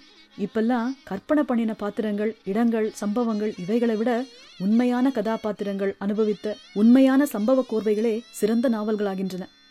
நம்ப முடியாத திருப்பு முனைகள், தேவையில்லாத ஹை டிராமா கொண்ட கிளைமாக்ஸுகள் கொண்ட கற்பனை கதைகளை காட்டிலும் யதார்த்த வாழ்க்கையில் நாம் அன்றாடம் சந்திக்கும் மனிதர்கள், அவர்களின் சம்பாஷணைகள், அவர்களால் நாம் சந்திக்கும் கசப்பான அல்லது இனிப்பான அனுபவங்கள், இவற்றையெல்லாம் தான் பீப்புள் விரும்பி படிக்கிறாங்க. இப்போ ட்ரெண்ட் அதுதான். அந்த வகையில் பார்த்தா கல்யாணி, யூ ரியலி கிரேட். நான் இப்போ அங்கே வரேன், உன்கிட்ட பேசணும் கல்யாணி. Are you free? இன்னைக்கு ஃப்ரீ தான். குழந்தைகளும் வீக்கெண்ட் முடிஞ்சு ஸ்கூலுக்கு போயிட்டாங்க. நாளைக்கு தான் மோகன் வராரு. Okay okay, tomorrow I will not disturb you. I will come now. You naughty girl என்று போனை வைத்தாள் கல்யாணி. வீட்டை எவ்வளவு அழகாய் வைத்திருக்கிறாய் கல்யாணி.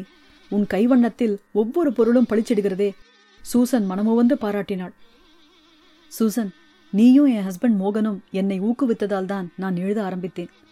எங்கள் ஊரிலிருந்து இப்பொழுது நான் எத்தனையோ 1000 மைல்கள் தொலைவில் இருக்கிறேன். நான் அன்றாடம் இங்கே சந்திக்கும் மனிதர்கள் குறைவு. ஆனால் என் திருமணத்திற்கு முன்பும் அதன் பிறகு 2 முறை நான் இந்தியாவில் இருந்த போதும் பல சம்பவங்கள் கற்பனை கதைகளையும் மிஞ்சும் உண்மைகள். அவற்றையெல்லாம் என் நினைவோட்டத்திலிருந்து சிந்தனையில் மூழ்கித்தான் முத்துக்களாய் எடுத்து எழுதி வைத்திருக்கிறேன். உன்னிடம் சொல்கிறேன், எதை சொல்ல எதை விட. ஆனால் ஒன்று கல்யாணி, எத்தனையோ உடல் ஊனமுற்றவர்களுக்கு உன் கதை, உன் இல்லற வாழ்க்கை ஒரு இன்ஸ்பிரேஷனாக இருக்கும், நம்பிக்கை ஊட்டும். நீ அதற்காகவாது புத்தகம் எழுது. நான் இந்த பப்ளிஷிங் லைனில் இருப்பது உன் புத்தகத்தை வெளியிட ரொம்ப உதவியா இருக்கும். உன்னோடது நிச்சயமா பெஸ்ட் செல்லரா இருக்கும். சூசன், நான் 2 வருஷம் முன்னால இவரோட அசைன்மெண்ட்டுக்காக மெட்ராஸ்லேயே இவரோட போய் தங்கினேன். 1 வருஷம் மோகன் என்னோட வசதிக்காக பெசன் நகர்லேயே கிரவுண்ட் ஃப்ளோர் ஃப்ளாட் எடுத்திருந்தார். இத்தனை வருஷத்துக்கு அப்புறமும் ஜனங்க மனோபாவம் எந்த விதத்துலையும் எங்க நாட்டில் மாறல. பெருசா மாற்றம் ஏற்படலன்னு சொல்றேன். பேருக்கு விவித் பாரதியில விளம்பரத்தோட விளம்பரமா ஊனமுற்றவர்களுக்கு உதவி செய்யுங்கள் டிங் டிங், அவ்வளவுதான். விவித் பாரதியோட கமர்ஷியல் ப்ராட்காஸ்ட் அல்லது டெலிவிஷன்ல அப்பப்போ மினிஸ்டர்ஸ் விழாவில் கலந்துக்கிட்டு ஊனமுற்றவங்களுக்கு சக்கரவண்டி, தையல் மிஷின் இப்படியெல்லாம் கொடுத்தாங்கன்னு காமிப்பாங்க. இதுல இன்னொரு விஷயம் என்னன்னா, ஊனமுற்றவங்களுக்கு இப்படி விழா எடுத்து கொடுக்குற பாதி பொருள் அவங்களுக்கு போய் சேர்றதே இல்லை. ஊனமுற்றவங்களுக்குன்னு கொடுக்குற டெலிஃபோன் பூத்துகளை அவங்க பேர் சொல்லி வாங்கிக்கிட்டு அவங்களுக்கு பணம் கொடுத்துட்டு வேற யாராவது நடத்தி லாபம் சம்பாதிக்கிறாங்க. அதெல்லாம் போகட்டும், என்னை எவ்வளவு பேரு வேடிக்கை பார்ப்பாங்க தெரியுமா? என் நாட்டு ஜனங்களை நானே உன்னிடம் தவறாக பேசுறேன்னு நினைக்காத சூசன். அதெல்லாம் போகட்டும், எவ்வளவு பேரு என்ன வேடிக்கை பார்ப்பாங்க தெரியுமா? என் நாட்டு ஜனங்களை நானே உன்னிடம் தவறாக பேசுறேன்னு நினைக்காத சூசன். நான் அவங்க கண்ணோட்டத்தை, அவங்களோட குறுகின மனப்பான்மையை வெறுக்கிறேனே, கண்டிக்கிறேனே தவிர அவங்கள நான் வெறுக்கல. டோர்பெல் அடித்தது. காயத்ரி நின்றிருந்தாள். கல்யாணி, சுவையான டிஸ்கஷன் ஆக்கும். Susan is also here. எல்லாம் நம்ம புக் பப்ளிஷிங் பத்தி தான். கல்யாணியோட வியூஸ் ரொம்ப இன்ட்ரெஸ்டிங்கா இருக்கு என்றாள் சூசன். லாஸ்ட் டைம் நான் இந்தியா போன போது பெசன் நகர் ஃப்ளாட்ல இருந்தோம் இல்லையா? ஒரு இன்சிடென்ட் சொல்றேன் கேளு. தினமும் நான் மோகனோட கார்ல ஏறும்போது அவர் என்னை தாங்கி பிடிச்சுப்பாரு, ஏற உதவுவார். இந்த சீனை பார்க்க எத்தனை கண்கள் தெரியுமா ஜன்னல் திரைகளை விளக்கும். உங்க அம்மா நொண்டியாடா, ஒண்ணுமே பண்ண முடியாதாமே, எங்க அம்மா சொன்னாங்க. இப்படி ரமேஷிடம் விசாரிக்கும் அக்கம் பக்கத்து பையன்கள். நல்லா ஒரு ஷோகேஸ் பொம்மையை கொண்டு வந்து பொண்டாட்டின்னு உட்கார வச்சிருக்கான் மோகன். இவையெல்லாம் புருஷனுக்கு ஒரு தலையா காலை வலிச்சா என்ன உதவி செய்ய முடியும்? வேலைக்காரிகளை கூட நமக்கு உதவி செய்ய விடாம வம்பு பேசி கலைக்கிறவங்க வேற. என்னை ஏதோ விசித்திர பிறவிய பாக்குற மாதிரி பாப்பாங்க. நல்ல வேளை, அதுக்கு நடுவுல அங்க என் ஃப்ரெண்டு சாந்தியும் இன்னும் 2 நல்ல மனம் கொண்ட பெண்கள் இருந்ததால பொழைச்சேன். நீயே சொல்லு காயத்ரி, இந்த நாட்டுல இப்படி யாராவது கியூரியாசிட்டியோட நோட் பண்றாங்களா? நமக்கு ஊனங்கிறது நமக்கு மறந்து போயிடுற அளவுக்கு நம்ம கிட்ட கேஷுவலா இருக்காங்க பாத்தியா? அதனாலேயே இங்கேயே இருந்துடலான்னு தோணுது. இதெல்லாம் விட ஒரு நாள் சாந்தி சொன்ன விஷயம்தான் என்னை ரொம்ப பாதிச்சுது. பஸ்ஸில் ஊனமுற்றவர்களுக்குன்னு 2 சீட்டை போட்டுட்டு ஊனமுற்றவங்க மெதுவாக நடந்து வரதை பார்த்தும் பஸ்ஸை சருன்னு கிளப்பிக்கிட்டு போயிடுறாங்களாம். அன்னைக்கு ஒரு நாள் ஒரு கால் முடியாத பொண்ணு பஸ்ஸில் ஏறியும் அவங்களுக்குன்னு ஒதுக்கின சீட்டில் கூட அவளால் உட்கார முடியலையாம். காரணம், அதில் உட்கார்ந்திருந்த 2 ரவுடி பொம்பளைங்க எழுந்திருக்க மறுத்துட்டாங்களாம். கண்டக்டர் கூட அந்த ஊனமான பொண்ணுக்கு ஆதரவா எதுவுமே செய்யலையாம். அப்புறம் சாந்தி எழுந்திருந்து இடம் கொடுத்துருக்கா. சே, என்ன மனிதர்கள்! நான் என்ன போன்ற எத்தனையோ சகோதரிகளை பத்தியும் சகோதரர்களை பத்தியும் ரொம்ப கவலைப்படுறேன் சூசன். ஒவ்வொருத்தரும் உடல் ஊனமுற்றவங்களுக்காக ஏதாவது செய்யணும், செஞ்சே ஆகணும், என் மோகனை போல. கல்யாணியின் உண்மையான உணர்ச்சி பூர்வமான பேச்சும் அவள் சந்தித்த உண்மைகளும் மனதை தொடுவதாக இருந்தன. இதையெல்லாம் பார்த்துட்டு தான் நாங்க இங்கேயே இருக்க முடிவு பண்ணிட்டோம். கல்யாணி நிறுத்தினாள். கல்யாணி, நிச்சயமா உன்னோட புக்கு ஒரு விழிப்புணர்வை இந்தியாவில் மட்டும் இல்லை, உலகம் முழுவதும் ஏற்படுத்தும். நான் மறுபடியும் உன்னை சந்திக்கிறேன். காதலை பத்தின உன் கருத்துக்களினாலேயே நீ கண்ட வெற்றி அபாரமானது கல்யாணி. காதல் என்பது எது வரைங்கிறதுக்கு நீயும் மோகனும் வாழற வாழ்க்கை தான் அளவுகோலா இருக்கும் கல்யாணி. புத்தகத்தை சீக்கிரமா எழுதி முடி, நான் வரேன். கிளம்பினார்கள் சூசனும் காயத்ரியும். மோகன் ஊரிலிருந்து திரும்பி வந்ததும் அவன் தோளில் மாலையானாள் கல்யாணி. நான் ஊர்ல இல்லாம என் கல்யாணிக்கு ரொம்ப கஷ்டமா? கேட்டுக்கொண்டே அவளை அணைத்தான் மோகன். ஒரு வார பிரிவின் ஆதங்கம் அதில் நன்றாக தெரிந்தது. அவள் இதழ்களில் தன் இதழ்களை பதித்தான். விடுங்கள் மோகன், நீங்கள் 2 குழந்தைகளுக்கு அப்பா ஆகியும் நமக்கு 2 குழந்தைகள் பிறந்து வளர்ந்து விட்டார்களோ என்று நினைக்க முடியவில்லை உன்னை பார்த்தார். கண்ணடித்தான் மோகன். சினுங்கினாள் கல்யாணி. உங்கள் குழந்தைகளை நான் சுமந்தேன். என்னை நீங்களல்லவா தாயாய் சுமந்தீர்கள் மோகன். இதற்கெல்லாம் நான் என்ன கைமாறு செய்யப் போகிறேன் மோகன்? இன்னொரு ஜென்மம் எடுத்தாவது நான் உங்களுக்கு எல்லாம் செய்ய வேண்டும். சச்சே, என்ன கல்யாணி, இன்று உனக்கு என்ன ஆகிவிட்டது? நமக்குள்ள நன்றி கைமாறு கத்திரிக்காயெல்லாம் எதுக்கு? மோகன், நீங்கள் எவ்வளவு நல்லவர் தெரியுமா? காதல்னா என்னங்கிறது உங்ககிட்ட தான் இந்த உலகமே கேட்டுக்கணும்.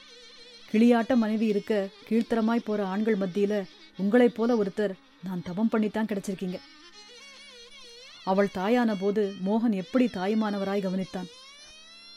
அவளை அழகாய் டப்பில் உட்கார்த்தி குளிப்பாட்டி குழந்தையை கவனித்து ஒவ்வொரு விஷயத்திலும் பார்த்து பார்த்து.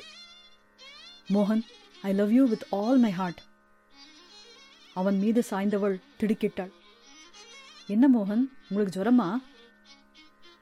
இல்ல, ஒரு வாரமா லண்டன்ல லைட்டா இருந்தது, இப்போ ஒன்றும் இல்லை. பை த வே, உன் அத்தை பிள்ளையான் கண்ணன் அப்படின்னு சொன்னாரு, அங்க சந்திச்சேன். ஓ, எப்படி இருக்காங்களா? அவரையும் அவர் மனைவி அத்தையை பார்த்தீங்களா? கல்யாணி கேட்டாள் சுவாரஸ்யமின்றி. பாவம், மிஸ்டர் கண்ணனுக்கு கார் ஆக்சிடென்ட்ல கால் 2 போய்விட்டுதான். கிரட்சஸ் வச்சுதான் நடக்கிறாரு. திடுக்கிட்டாள் கல்யாணி. அவர் மனைவி உன் அத்தையும் வந்திருக்கிறார். மனைவிக்கு ஏதோ யூட்ரஸ் ப்ராப்ளத்தில் யூட்ரஸ் எடுத்ததினால் குழந்தை பேருக்கே வழி இல்லையாம். அத்தை ரொம்ப அழுதாள், உன்னை ரொம்ப விசாரித்தாள்.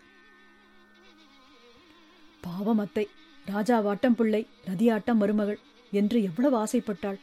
கண்ணனுக்காகவும் அத்தைக்காகவும் கண்ணனின் மனைவிக்காகவும் உண்மையிலேயே வருந்தினாள் கல்யாணி.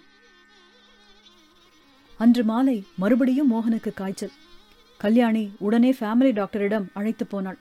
எல்லா டெஸ்டுகளும் முடிந்தன. டாக்டர் கல்யாணியை சந்தித்து சொன்ன தகவல் கல்யாணியை அதிரச் செய்தது. மோகனுக்கு கிட்னி ஃபெயிலியர். மிகவும் சிரமமாக இருக்கிறதாம். வெளியே தெரியாமலே இதுவரை இருந்து விட்டதாம். கடவுளே, என்ன சோதனை! நான் என்ன செய்ய போறேன்? கவலைப்படாதீங்க, யாராவது கிட்னி டொனேட் செஞ்சா உடனே ஆப்ரேட் செஞ்சு பொருத்திடலாம். கவலைப்படாதீங்க, யாராவது கிட்னி டொனேட் செஞ்சா உடனே ஆபரேஷன் செஞ்சு பொருத்தி விடலாம். ஆனால் பொருத்தமான கிட்னி கிடைக்க வேண்டுமே. கல்யாணிக்கு பொறி தட்டியது. என்ன உடனே டெஸ்ட் பண்ணுங்க டாக்டர். என்னுடைய கிட்னி அவருக்கு பொருந்தினா உடனே ஆபரேஷன் செஞ்சு பொருத்துங்க. நீங்க நிஜமாத்தான் சொல்றீங்களா மிஸ்ஸஸ் கல்யாணி? நிச்சயமா சொல்றேன். கல்யாணியின் கிட்னி பர்ஃபெக்டாக பொருந்தியது. ஆபரேஷன் முடிந்து மோகன் குணமானான். யூ ஆர் ரியலி லக்கி மோகன். இப்படி ஒரு மனைவி கிடைக்க நீங்க நிஜமாவே கொடுத்து வச்சிருக்கணும். இவையெல்லாம் புருஷனுக்கு ஒரு தலைய கால வலிச்சா என்னத்த பண்ண போறா? யாரோ மெட்ராஸிலே சொல்லி கிண்டல் பண்ணினது இப்போது மனதை நெருட கல்யாணியின் கண்களில் கண்ணீர் உடைப்படுத்திக் கொண்டது. மோகன், மை டியர் மோகன், இந்த ஊனம் உள்ளவள் கூட உங்களை காப்பாற்ற முடிந்திருக்கிறதே, எனக்கு அது போதும்.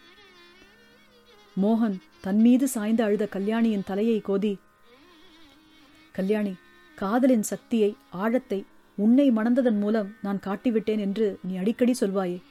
காதல் என்பது எதுவரை என்று நீதான் கல்யாணி இந்த உலகத்திற்கே உணர்த்திவிட்டாய். எனக்கு உயிரையும் கொடுத்து விட்டாய். அழாத கல்யாணி. மோகனின் கண்களிலும் கண்ணீர். காதல் என்பதையும் கல்யாண பந்தம் என்பதையும் உடல் மனம் இவற்றை கடந்து 2 ஆத்மாக்களின் சங்கமம் என்பதையும் அந்த இருவரும் மோகனும் கல்யாணியுமாய் இணைந்த இந்த மோகன கல்யாணி ராகத்தின் இனிமையாய் உலகுக்கு என்றென்றும் உணர்த்தி கொண்டிருப்பார்கள். மோகன கல்யாணி முற்றும்.